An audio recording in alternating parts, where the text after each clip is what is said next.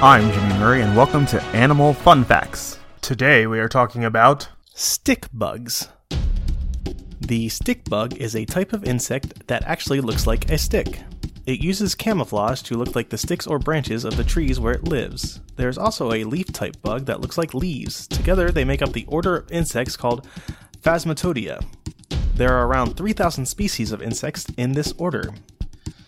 Stick bugs vary in size. Some are as small as half an inch long, while others can grow to just over a foot long.